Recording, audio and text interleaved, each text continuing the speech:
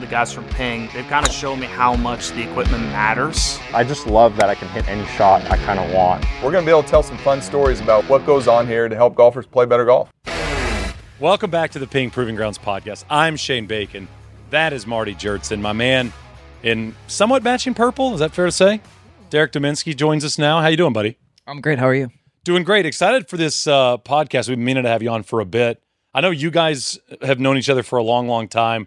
I've been following you for a good amount of time on social media, but as we know with social media, I've never met you in human form till today. Yeah, it's felt like we've played a few rounds, gone out a few times, but it's been official today. Here we go. Marty, I would like you to start the pod by giving us a breakdown of Derek's golf game, start to finish. I know you've seen it up close over the years. Off the tee, he's got a fade every single time, 100% of the time. Reliable. With the metalwoods. Iron game is solid and trending. Chipping needs improvement or what? Chipping is his little weak spot, but his ball striking's so good he hardly ever needs it on the course. Is it weird to Hear that? Is it weird to go from like a good player that, lives in Arizona and competes to becoming this like internet guy that people know of because of their short game? What has that been like to see random people come up to you and talk to you about chipping and pitching at an airport or something? Yeah, so it hasn't come to that, I guess, thankfully, but I've known Marty for a long time. We've become good friends. He's roped me into Ping, which is what I wanted the whole time. I was like, oh, no, don't help me out with Ping or anything. This could lead me to this. No, please, no. But I'm just a golf junkie, so I remember the first time we met was at the Gallery North Course, and it was, I think, for the PPC or something. Yeah. You were just out there grinding. It's super hot. Marty's out there on the back of the range. I'm like, I know he works with Ping. I want to introduce myself. I've seen him on TV. He's like, major championship guy. And then we start talking like Mac O'Grady, and I'm like, this is my guy right here. And I think you played well the next day. And, yeah. I did not. But we had great times, and here we are now. Yeah, at the Bird, Marty. This is an unbelievable facility. If you're watching this on YouTube, by the way, you look behind us and you see why the ASU teams are as good as they are. I mean, I have been dreaming of the moment I get to go out there and hit some pitch shots here in a little bit. This is the real deal. So shout out to ASU for letting us use this, and Papago, a place I played a lot of golf. Marty, you played a lot of golf.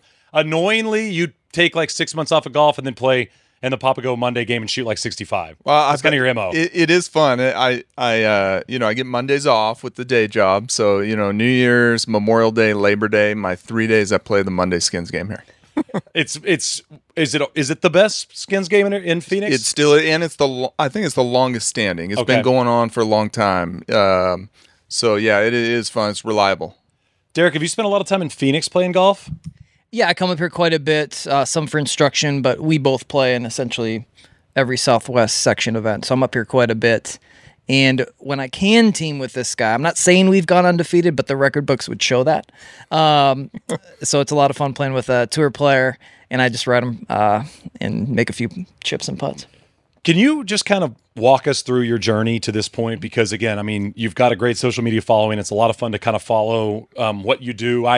I learn stuff from your social media, which is something I don't think I say a lot about. A lot of social medias out there, but you've kind of established yourself as this thing online, and now obviously you've got a great relationship with Ping. So can you just kind of walk us through your journey through golf to this point? Yeah, for sure. So I grew up in Minnesota. It's where I'm born and raised. Family's there, and grew up with a golfing family. My brother, my dad, my mom all played, and we grew up in Elk River, Minnesota. The team was extremely competitive, so we'd have like 100 kids try out for the golf team in Minnesota. Yeah, so if you couldn't shoot like upper 70s, you couldn't make varsity. Like the JV team was shooting like low 80s.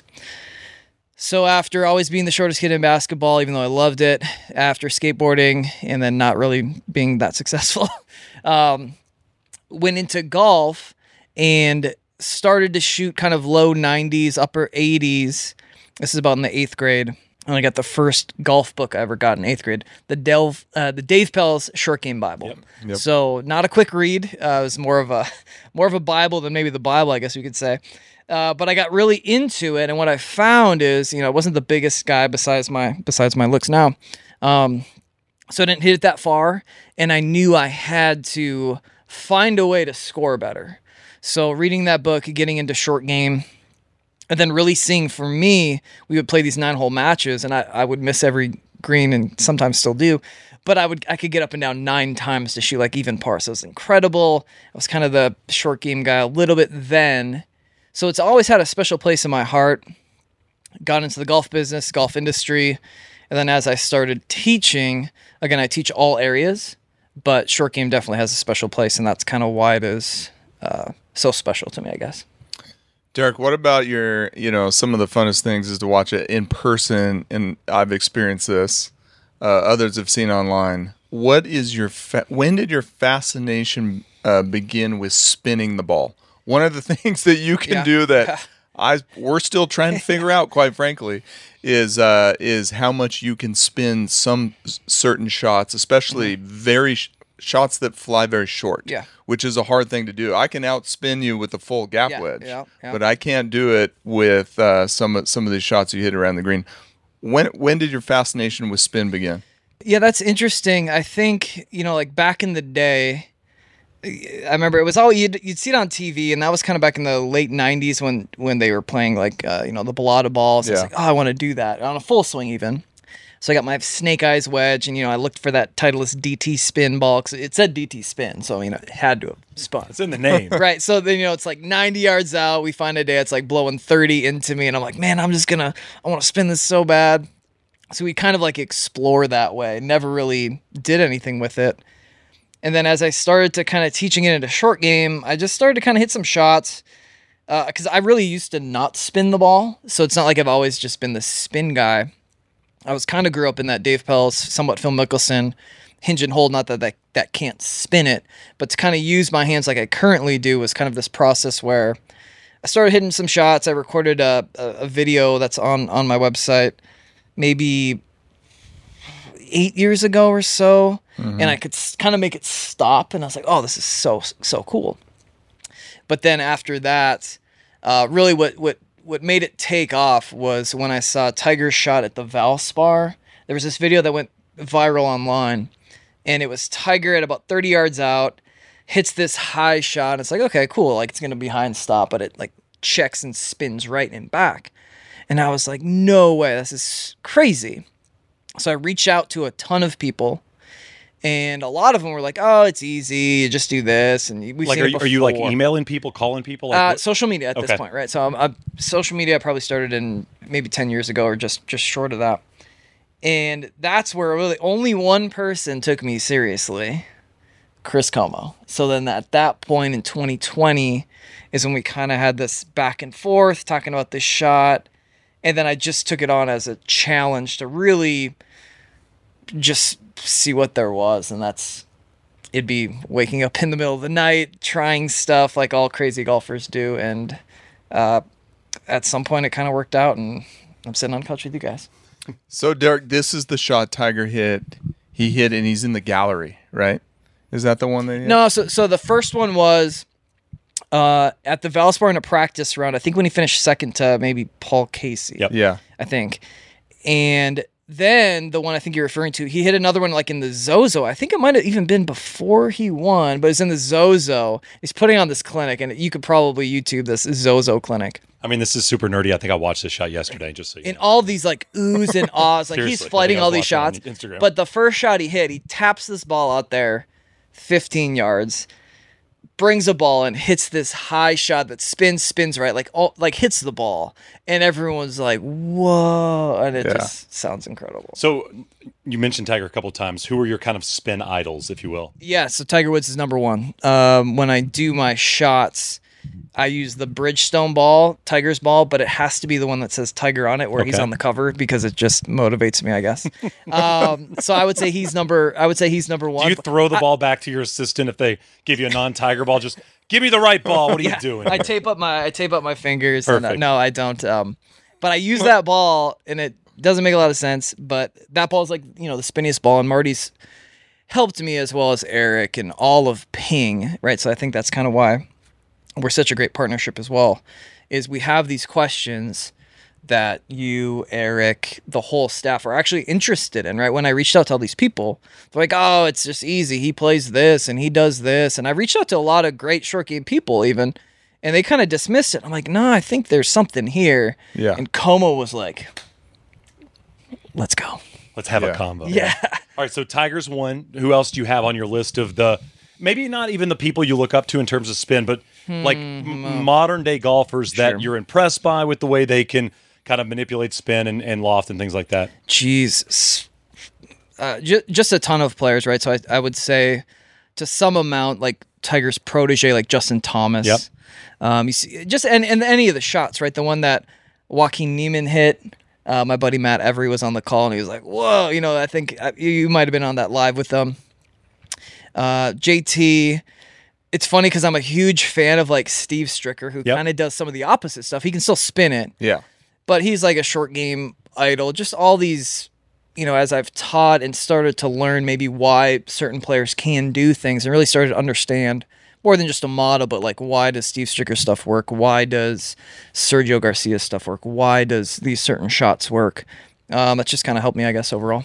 So it's almost more about studying process than player. It's almost more like, how are they able to do X, Y, and Z? Yeah, I think that's where I've gotten to where I am. It's learning, and I've had some great resources, but also just seeing like, why does Luke Donald do this? Why does a Brett Rumford do this? Why does Steve Stricker move this way? Why does certain people who do certain things, have certain body movements, and then what are they trying to accomplish?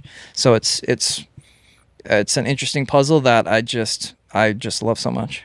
Derek, one of the things I think I admire about you is you talked about Stricker chipping with a certain technique. It's different than Tiger and JT and some of the other players out there.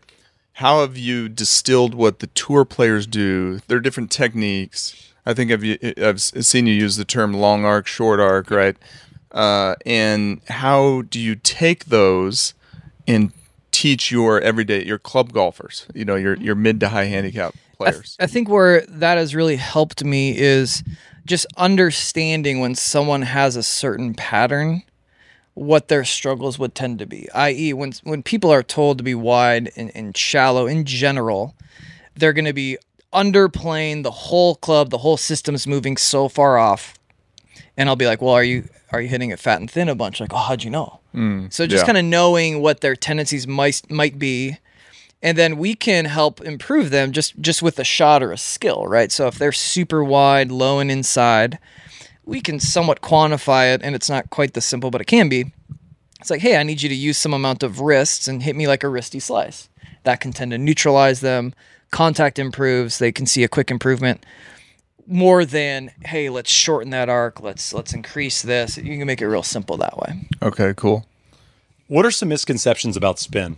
Because I was chatting with you earlier. We're out here kind of like messing around with some wedges and stuff. And like, I think everyday people get taught that lower on the face spins more.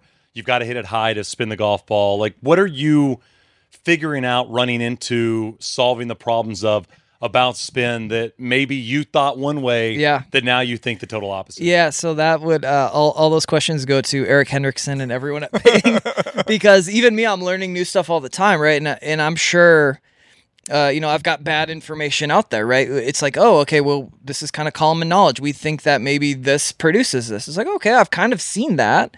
And then also there'll be things that I can take to Eric and Marty, where it's like, hey, I can hit on this part of the club. This tends to do this, and they can explain why. It's like, at this point, again, they're so smart. It's like, here's what I'm seeing. You tell me why. Like, I don't really know, but I can do this. I don't know really how, but you guys tell me, smarties. I think, Shane, why Derek and Chris and the rest of our ambassadors do, and our players, we had Joe Mayo on a while back, is that push. They're pushing us. And when we don't know the answers, it means they're observing something in real life we need to try to figure out, and then try to feed that back into just that understanding of golf physics. And Derek brought up a good point that, hey, maybe I have bad information out there. In the scientific world, it's kind of you could say that facts have a half-life, because you can level up your knowledge. Absolutely. Yeah, exactly. I mean, and maybe golf is the biggest sport about that, right? Yes. Because you think about the stuff you and I've talked about on this podcast that was true 10 years ago, that is the complete opposite these days. Distance versus accuracy, and hit low on the face and things of that nature. So this has been great to have Derek on board to push us come in and help do some of those fun projects, try to crack the code on those spin shots. Yeah, and also the fact that you guys have the spinniest wedge makes me look pretty good. We call that science friction. Science friction, lots of compliance, if you know what I'm saying. Yeah. How did the relationship start with Ping? Like, how did that conversation begin? I was, Marty's always helped me out, like doing some driver fittings. Like, he would always take care of me. Super nice. Every time I had an experience up at Ping, it was like incredible. They got, it's like, I'm hitting driver bad. And they're like, oh, try this. I'm like, wow, I didn't know I could hit it a little better and further. So Marty was just helping me send it. And then at that point, working with Chris, qualifying for that Shriners event, kind of this perfect storm, and then being up the road, and I know what Ping stands for and everything. So I'm just kind of like, oh no, don't help me out, or like, sure, yeah, I guess I'll go hang out at Ping. So it really was this hope that it would work out, and yeah, it's great. Derek was a good case study, Shane. We've talked about that on drivers. There's a relationship between distance and accuracy. Derek drives it very straight, but he's self-admitted not the longest player out there. So what we did with him is we put him in our Alta CB X Flex shaft super counterbalance right up to the 46-inch limit. So that's a case where we actually went longer because he drives it so straight and put a premium on getting more. Well, remember the first time though, it was 48. Remember, it was over. When it was to 40, I'm like, Marty, give it as long as I can. I don't care. It doesn't matter. And then what I do, I put it right in the bag. You're like, you don't have to play this. It was like at week up. I'm like, Marty, it's going straight in. Yeah, it's just like really good. It's like there's no barrier. It's super easy. Yeah. It's like, of course I was going straight in. You're like, it was great. Derek, your interest on social media has led you to, I'm assuming, some doors you probably didn't know you'd be knocking on or walking through. Tour players have come to you for advice, collegiate players, LPGA players. Who was the first tour player to reach out and you worked with, and how has that been personally for you to have people you see on TV and professional golfers want to pick your brain about golf? Yeah, so I've worked with some like Tucson people in the past. Ronnie Black's a good friend, Don Pooley. But then, like, getting to know it and become friends with Max Homa, our mutual friend, seeing him when COVID really started is when we kind of started working, and then just watching him grow, and obviously with his coach Mark Blackburn, he's got him so dialed in, and just kind of being a sounding board for a while and working with him there, and then. Not to have a little success, like for him, and we've both seen it. He's just the hardest worker I've ever seen. He will do information right away. He's just an incredible talent. And then when you put that all together, and now he's won like 6 more times again, like with no real help for me. Such a talent, but it was really cool to see and hang out with him a bunch at TPC Scottsdale, and then who doesn't like Max Homa, right? If you don't like Max Homa, you're the problem. Let's be clear. Like, it ain't Max. So doing that, and then now it's, just I consult for a lot of players. A lot come to Tucson. You meet some really cool people, and it's a wild ride, and it's doing what I love. I love teaching all of golf, but something special about helping short game to me that just, when you do that thing that makes you feel alive, or it's like, I don't even know what I'm getting paid. I don't care what I'm getting paid. Like, this is what I want to do. It's like teaching short game to really anyone, but like the high level players is special. I'm actually interested in both of your thoughts on this, but I'll start with you, Derek. We talk so much about teaching golf. Is it a different approach to teaching a great player versus teaching an average player? Because they're bringing so many different skill sets to the table, but in theory, you're probably trying to get them to similar spots, right? I mean, in terms of contact, or where they hit the ball, or the way they're moving it through impact. I mean, I'm assuming the end goal might be the same, but the way you get there might be different. The tough thing is, a tour player, you can give them terrible info and they can probably make it work. Okay. They're so skilled and Marty, so talented that I could tell them to use the opposite end of the club. They're like, oh, okay, yeah, I get, depending on what their level is. But when you get a player that comes in for a lesson, they miss your hand, trying to shake it. It's like, okay, we're going to try to get this club on this ball. Let's be clear. It ain't going to probably go that well. So knowing that, so then you really have to dial in things that they can do, what's reasonable, make it very clear so that they can have success. So that's really kind of a sneaky, fun challenge. It's like, if I can get this person to short game it, well, not, with no disrespect to them because it's a challenging game, but it's like, man, that's an accomplishment compared to these super high level players that really can do anything, which is why they're where they're at. The way I'd answer that one, change from a fitting standpoint, would be that the high handicap golfer, we don't see them. They don't need to have as much variation in their short game. They can have one staple shot they rely on, let's say 95% of the time. And quite often they are not comfortable opening the face, right? So I want to flip that your way here in a second, Derek. But then the more skilled golfer, they're going to have more variety. They're going to move the handle around. They're going to lean it back, lean it forward, raise the handle, lower their hands for different shots. So we will put them through a more advanced fitting protocol that stresses all those areas and make sure it works for the shots they need to hit on the course. Derek, for you, what do you see with the high handicap player? Do they fear opening the face? Can you get them to open the face? Is that something you teach them? I'm kind of curious to get your thoughts on that. It's very case by case basis. I get a lot.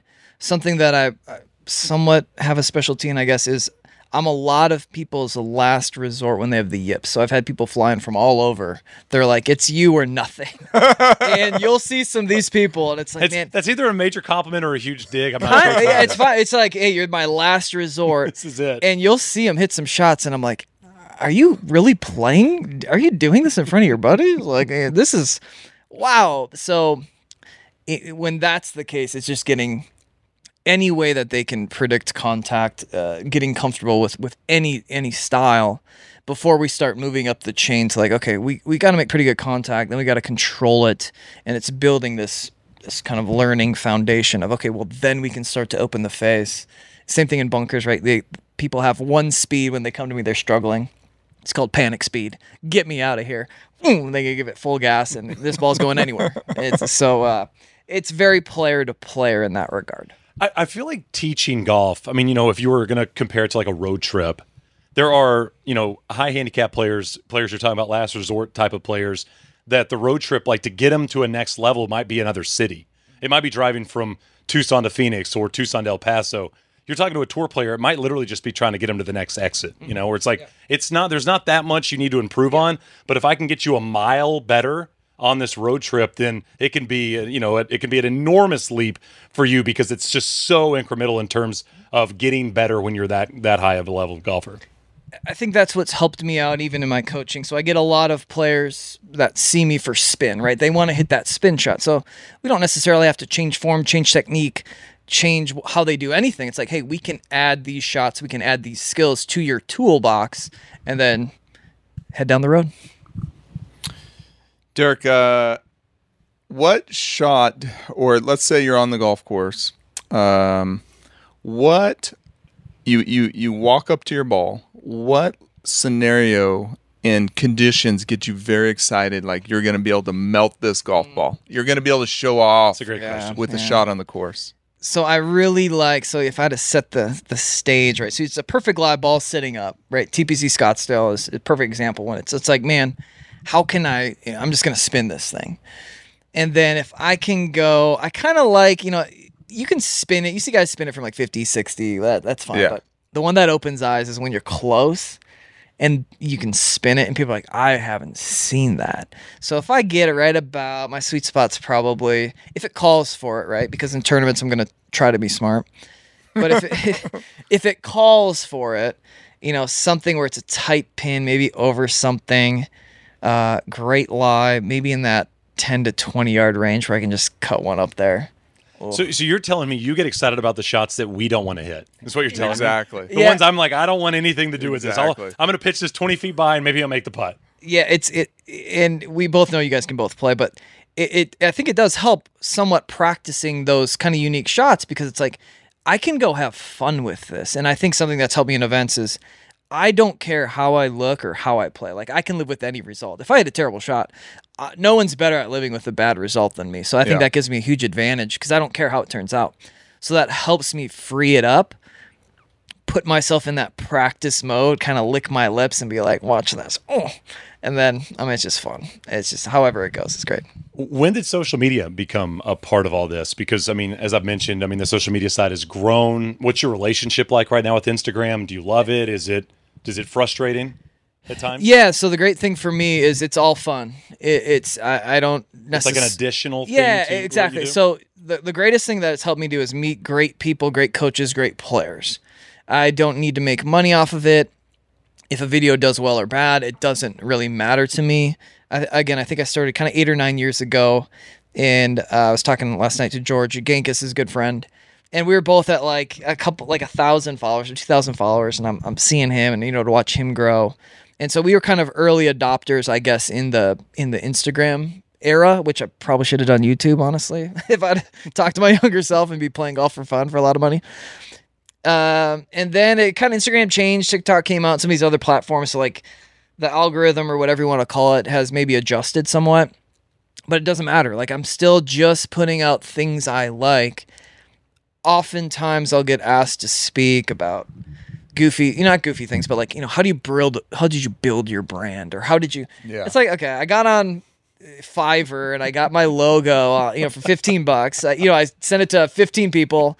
Put in 150. Does this look okay? Yeah, exactly. So it's like, let me get 15 options. We'll do it from there. And then, again, just really being able to do it for fun, I think has really allowed me to have no pressure, right? So I'd be doing the same thing if I had 0 followers, same thing if I had whatever followers.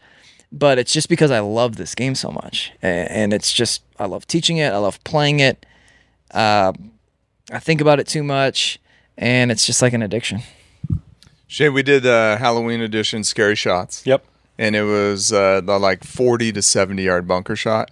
This guy is probably the best I've ever seen at it. What's the... I would actually agree. I'm pretty good. Yes, I'm real good. I'm not going to lie. I'm going to be the honest. proof's I'm in the good at pudding, though. All right, right? so Exactly. can you walk us through your process? It's How do you super do easy. it? It's the easiest process good. ever. Now you're going Phil Mickelson on us. Look Yeah. how easy this is. So I'm not that smart. So here's what so when I have tour players come down, or at least college kids, and I'd ask you both of this. So your highest lofted wedge out of 61. normal sand, when you make a full swing, how far does it fly?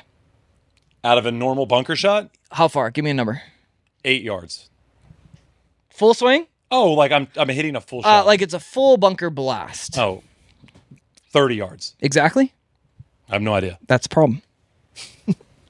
20-ish? Okay, so in a tournament, mine flies 30 yards exactly. Full bunker shot. Yeah, normal shot. So I know that. I have all my players calibrate that. Okay. So that's a knowledge thing. So when I get to a greenside bunker and I pull out my laser and everyone's like, what's this goofball doing? It's like, again, I don't care how I look, right? We've been clear about that. I don't care at all. I'll laser the pin and it's like, 30, it's like 31 pin. Oh, this is full. Does your laser measure that short?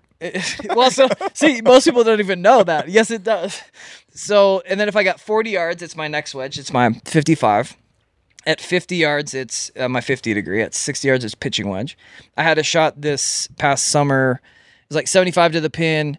I just looked at I've got my little matrix, and I said, oh, this is it was kind of sitting down, so I didn't want to hit like a shot. I was like, that's just full 9-iron blast. It was 75 yards. I hit it to 15 feet because I have a system that I just feel like, again, I've never seen it hurt anyone to know those numbers, because then it can give you confidence in events when you need it. And I'm not trying to hit closer to the ball. Podcast, I'm Marty. not trying to do anything different. It's like, I love a 45-yard bunker shot because it's just a full 55. We played together at Phoenix Country Club, the drivable number 6. Yeah, you guys were all up there. I was in that, he's back in the long bunker back there. Kind of number 5. Yeah. Kind of wiped. Yeah, kind of didn't hit one. I didn't make it It's over at there. any point. Pins So back.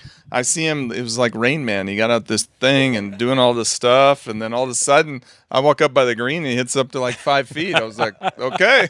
Yeah.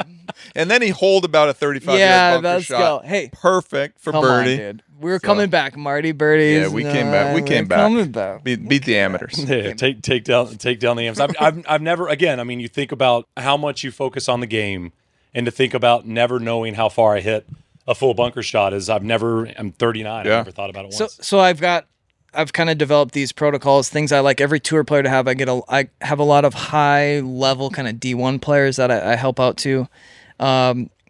I have these certain metrics that I like you to know, just because again, like when I had that 75-yard bunker shot in Minnesota, the ball was sitting down, I had a solution to the question the course asked. I didn't have to practice it ever. I just was like, okay, this is the plan, and then let's do it.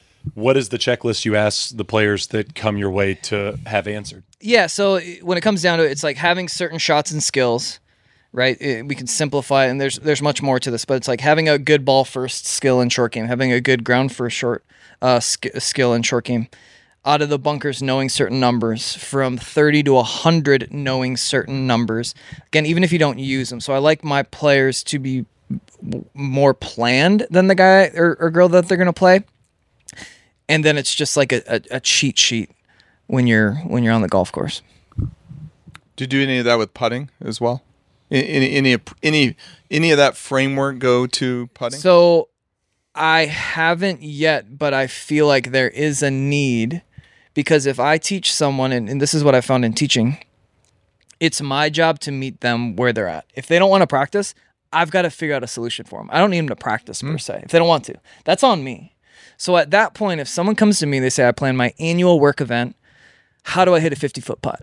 I should have a solution to that. So what we can do is we can start to use their feet, spread them out, and say, hey, if we have a certain metronome number and we do a certain stroke, I think this is where you're going to get close. Or we can have them kind of measure three stance widths, because I've got to give them a solution. Again, like I don't need them to practice if they don't want to, but I better give them a good solution explaining, hey, if you're not going to practice, these maybe goals you have are not attainable. But if you don't want to practice, I better be able to give you somewhat of an answer, whether I want to or not. You did that with my kids in putting. I remember. They just took their normal stance with my kids. Their putters going all over. So just to the foot, boom. Exactly. They're rolling the rock. Yeah, they're rolling it pure.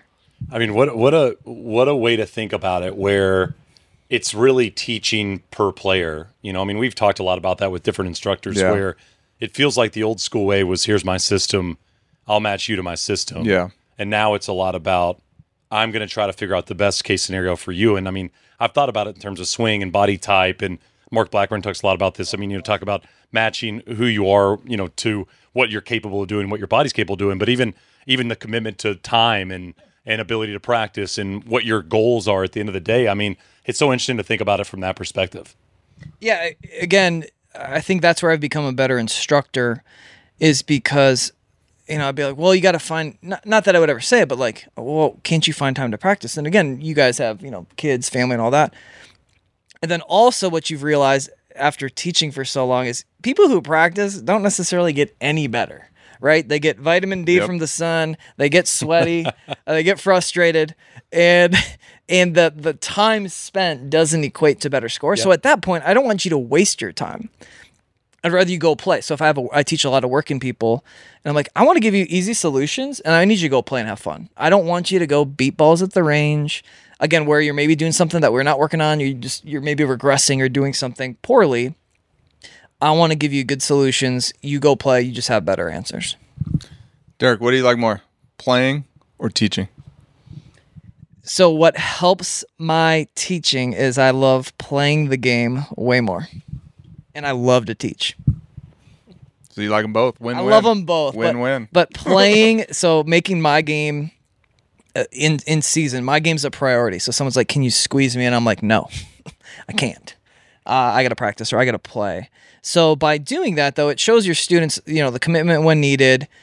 Also, when you go and do playing lessons and hit shots, I've never seen it be bad for a coach to be able to hit great shots. Not that they have to, right? You don't have to be a great player to coach well. But I've never seen a student not, when you're hitting some great shots and, you're kind of lighting up the green and it's looking pretty good for you. I've never seen a student be like, bummer, this guy doesn't know what he's talking about. It just can add value added. It's only to be helpful. Can we talk about the new edges? Because, yes. I mean, the S159s are so beautiful. I think that's what's kind of blown me away the most. But it feels like, and I don't think you're going out on a limb to say this, they're the best wedges Ping has ever made. And for somebody that's obsessed with spinning the golf ball and in and around the greens, I'm sure when you saw those for the first time, it was probably like a bit of like a Christmas birthday kind of combo. Yeah, and again, Ping is so great in every area. wedges haven't done as well as maybe, Ping would want. I'm sure, right? It's well known to some extent there. But now with the app, with the simplicity of the wedge lineup, with the look, with the options, with the bounce options, and then having again, I'm in the friction business, so it's like the spinniest club. I see you back there, Friction Man. It's the spinniest club in a high friction environment, and then it's just so much better in a low friction environment. So for what I do, it's great. But again, playing all the Ping stuff, right? Ping Woods, how well do they do? I mean, you guys are posting non-staff guys playing Ping Woods night and day, right? I think it's a humbling thing. Would say very well. Would be exactly right. So it's going very well, and then I feel like now, like again, Ping has had, but like their wedge lineup and product is so good. And again, before I played in the Shriners, I had another brand, and it was like, okay, you probably don't want to switch that before you go in. You gave me the wedges out of the bunkers; they were incredible, and then off the ground, I'm like, these are going straight in. And it was just like from day one, they did everything I wanted and more. And then being in the friction business, they make me look better than I probably am. What is your typical kind of gapping? How do you do your gapping on your own wedges there? So I've always liked 60, 56, 52, 48, but now modernly it's 60, 55, 50, and then 45. Okay, yeah. So always been a 4 wedge guy, and just Dave Pellis told me so. Marty, what's your gapping right now? 61, then a 56 at 55, 50 at 50 and a half, and then my Blueprint S pitching wedge. Okay. So yeah. You've never, have you gone 4 wedges before? I mean, obviously you're using the wedge out of the set. Have you ever gone like the 4 wedges, and why the switchback, I guess, is what I asked. So the set wedge, the Blueprint S pitching wedge, and I went to 4 wedges when I went from Arizona to Colorado, because then my gapping just exploded, and I was like, you get up there in Colorado and you're driving it far, and then you have a lot of 120-yard shots at a huge gap. So I got the gaps kind of dialed in, and I've kept that ever since. I've really enjoyed that. It's a skill to be able to develop, to be able to hit those tweener wedges. That's actually something I need to work on a little bit. This year we heard from Preston, who right here, literally out back here. You got to talk about. When's our tea time? Yeah, when we did our podcast with Preston, and he did his strengths and weakness analysis off of his previous year, it was his number one thing he wanted to work on was his wedge gapping. He's got not a bad spot to work on it right out there. Come on, bro. I mean, it's a bit silly if you can't see behind us. And we'll probably show it if you're watching the YouTube clip of this. But at the Bird, you can basically dial everything within 5 yards of every shot. I think up to 125 or 130. So. If you're not a great wedge player while you're at ASU, it's your fault. I think that's like Derek saying, I can try to make you better, but you probably have to put a little time in. Derek, what mistakes do you see some of your students come in with in terms of their wedges or maybe their lob wedge? First question. And second question related to that is, do you like to teach your players to use 2 wedges, or do you want them to be like, we heard Tiger and Annika, hey, 60 degree, learn how to use it from everywhere? Yep.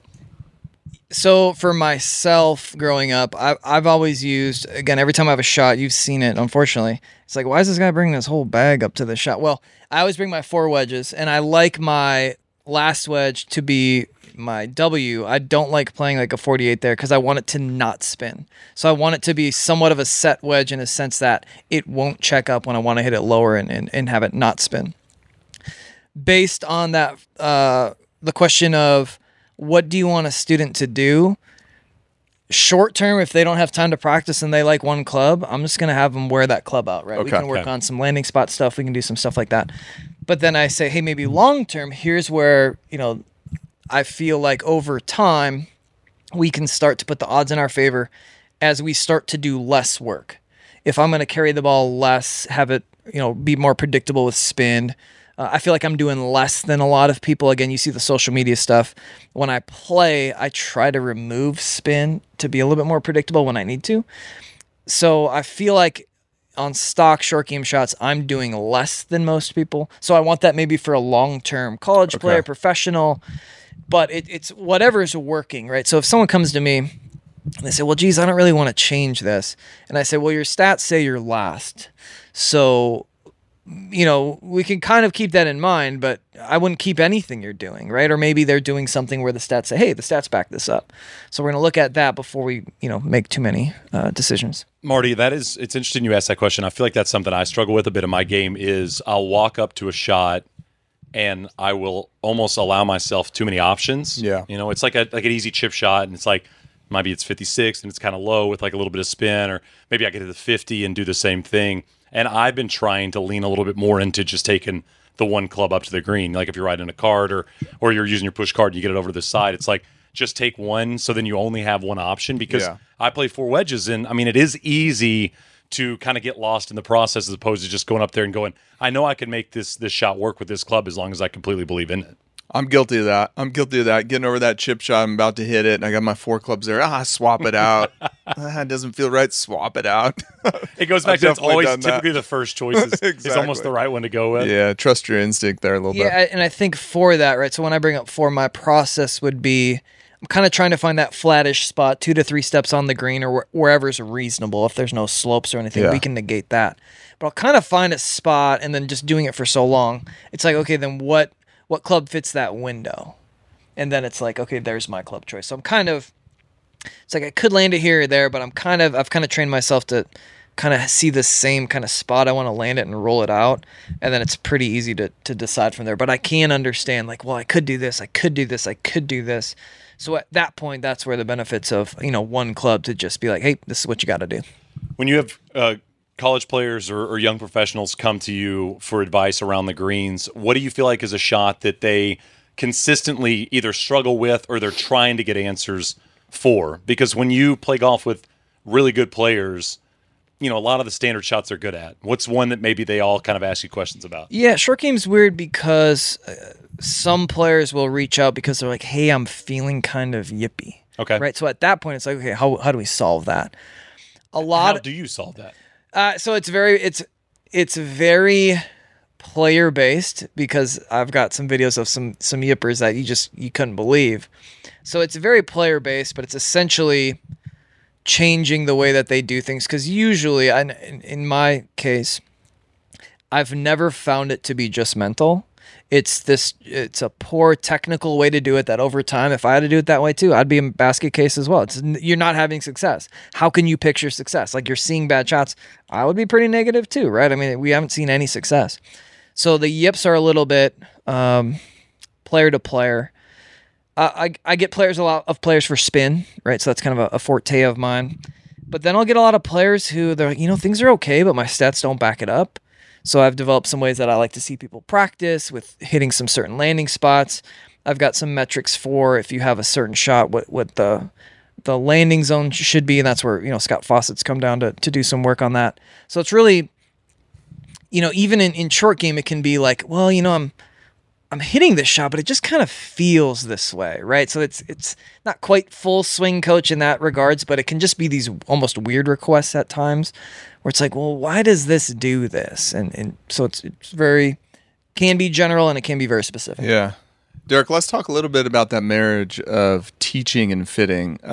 We talked to Boyd Summerhays on the pod. He was like, if there's ever an issue with performance, I'm looking at the equipment first, right? Because he said Tony and Preston, they're kind of proud. They're not complainers. But quite often, hey, maybe if you're hitting your 7-iron right, maybe the line goes off or something, right? What is that indication if you get a player down there? Everything's looking good mechanically, but they might not be in the right grind. What do you see in the results? How do you diagnose that? How do you marry up the fitting, the grind fitting with instruction? Yeah. So oftentimes, again, if someone's struggling, or just kind of, have some members at the club, because I teach a lot of high-level players, and then at our club we have members from 5 handicaps to new golfers, right? So when they come in, and I might just see a club, and I'm like, man, that club's way older than me. They just stick it in the ground because it's like a knife. I don't even know if bounce was invented yet. So I'm like, man, congrats. Like, this is kind of what you should be doing. I'll let them try my club. I'll let them try some other things. Like, oh, man, I didn't know that. Once you explain the technology, how to use maybe the bottom of the club if that's something they struggle with. And then from there, giving them some different options, asking what type of terrain, sand, shots they like to play, so that we can kind of further dive into. And I think that's where, some of the new stuff with the ping fitting app is going to be special. Yeah. Yeah, I mean, the app is sensational. It's just simple. To simplify all this stuff down to questions golfers can actually answer is such a unique thing, Marty. I mean, I tout this all the time. I mean, the innovation around ping has just been so cool because it's so easy to, not easy, but it's easy in theory to present new technology and say this stuff's the next best thing. But to explain to a golfer why they need it or if they're using it the right way, I always go back to the adjustable drivers. When they first came out, it was an amazing technology, but average golfers had no idea how to figure out even what to do with the driver until it was simplified to a way where you could actually go, okay, if I click it open here, then this adds 1 degree or takes 1 degree off. Exactly. And wedges, I mean, we've talked about it here. We've talked to some other of the short game geniuses around ping, and I feel like the grinds and all of the options around wedges make sense, but it's very hard for an everyday golfer to understand which one they even need for the golf course they play or the area they live in. Yeah, I mean, I think, Shane, in wedges, people get paralyzed by all the different grinds of all the different manufacturers. So the big friction point or pain point we try to solve with that app is not only the grind, get you in the right grind, or down to 2, you can then go demo, try out, and chip. But also we see a big problem with the gapping. And that's why I asked Derek about gapping, is how do you gap your set? Because we see it all the time. They don't have the right spacing in their wedges, and it's costing them a ton of shots. So the app kind of solves both those things. Derek, have you ever thought about going like 70-degree wedge or 75-degree wedge, just see what you can do with it? I would guess my dad, he tends to get some of the infomercial clubs. He might have that option, right? I've seen that, the 80-degree wedge. Again, at the to hit you in the nose at the club. I've seen every late night TV golf club. When they come up and they're struggling, it's like, well, they've got this club and this club. Okay. Would there be any compliance on an 80-degree wedge? That's my question for you. You know what? If anyone was going to make that ball comply, it's going to be me. It'd be you. But Eric Hendrickson would probably say otherwise. Well, Derek, fascinating to hear your story. I mean, one of my favorite follows on Instagram. It's a treat to actually meet you in 3D human form. It's always nice when you get to do that with people. But keep grinding because, like I said, it's cool to have you as an ambassador. It's cool to have you in and around the ping team, and it's just fun to see what you're able to do, with the wedges because not a lot of humans on planet Earth can do what you do. Yeah, and it's really a win-win. I think it's a bigger win for me than ping. Because I get to utilize their resources. It's like going to a library, and I'm excited to go there. It's like, I'm gonna bug Eric. So today. is Marty the librarian? Well, no. I think it's a symbiotic relationship. I'm kind of like, hey, Eric, what are you doing tomorrow? He's like, got all these things. I'm like, do you want to hear me talk about what I'm seeing? And can you draw some cool drawings for me? Yeah, Marty's card catalog is just his laptop of design features on the clubs. It's like I said, it's awesome to have you a part of it, and thanks for your time. Absolutely. Thanks, guys. This is the Ping Proving Grounds podcast.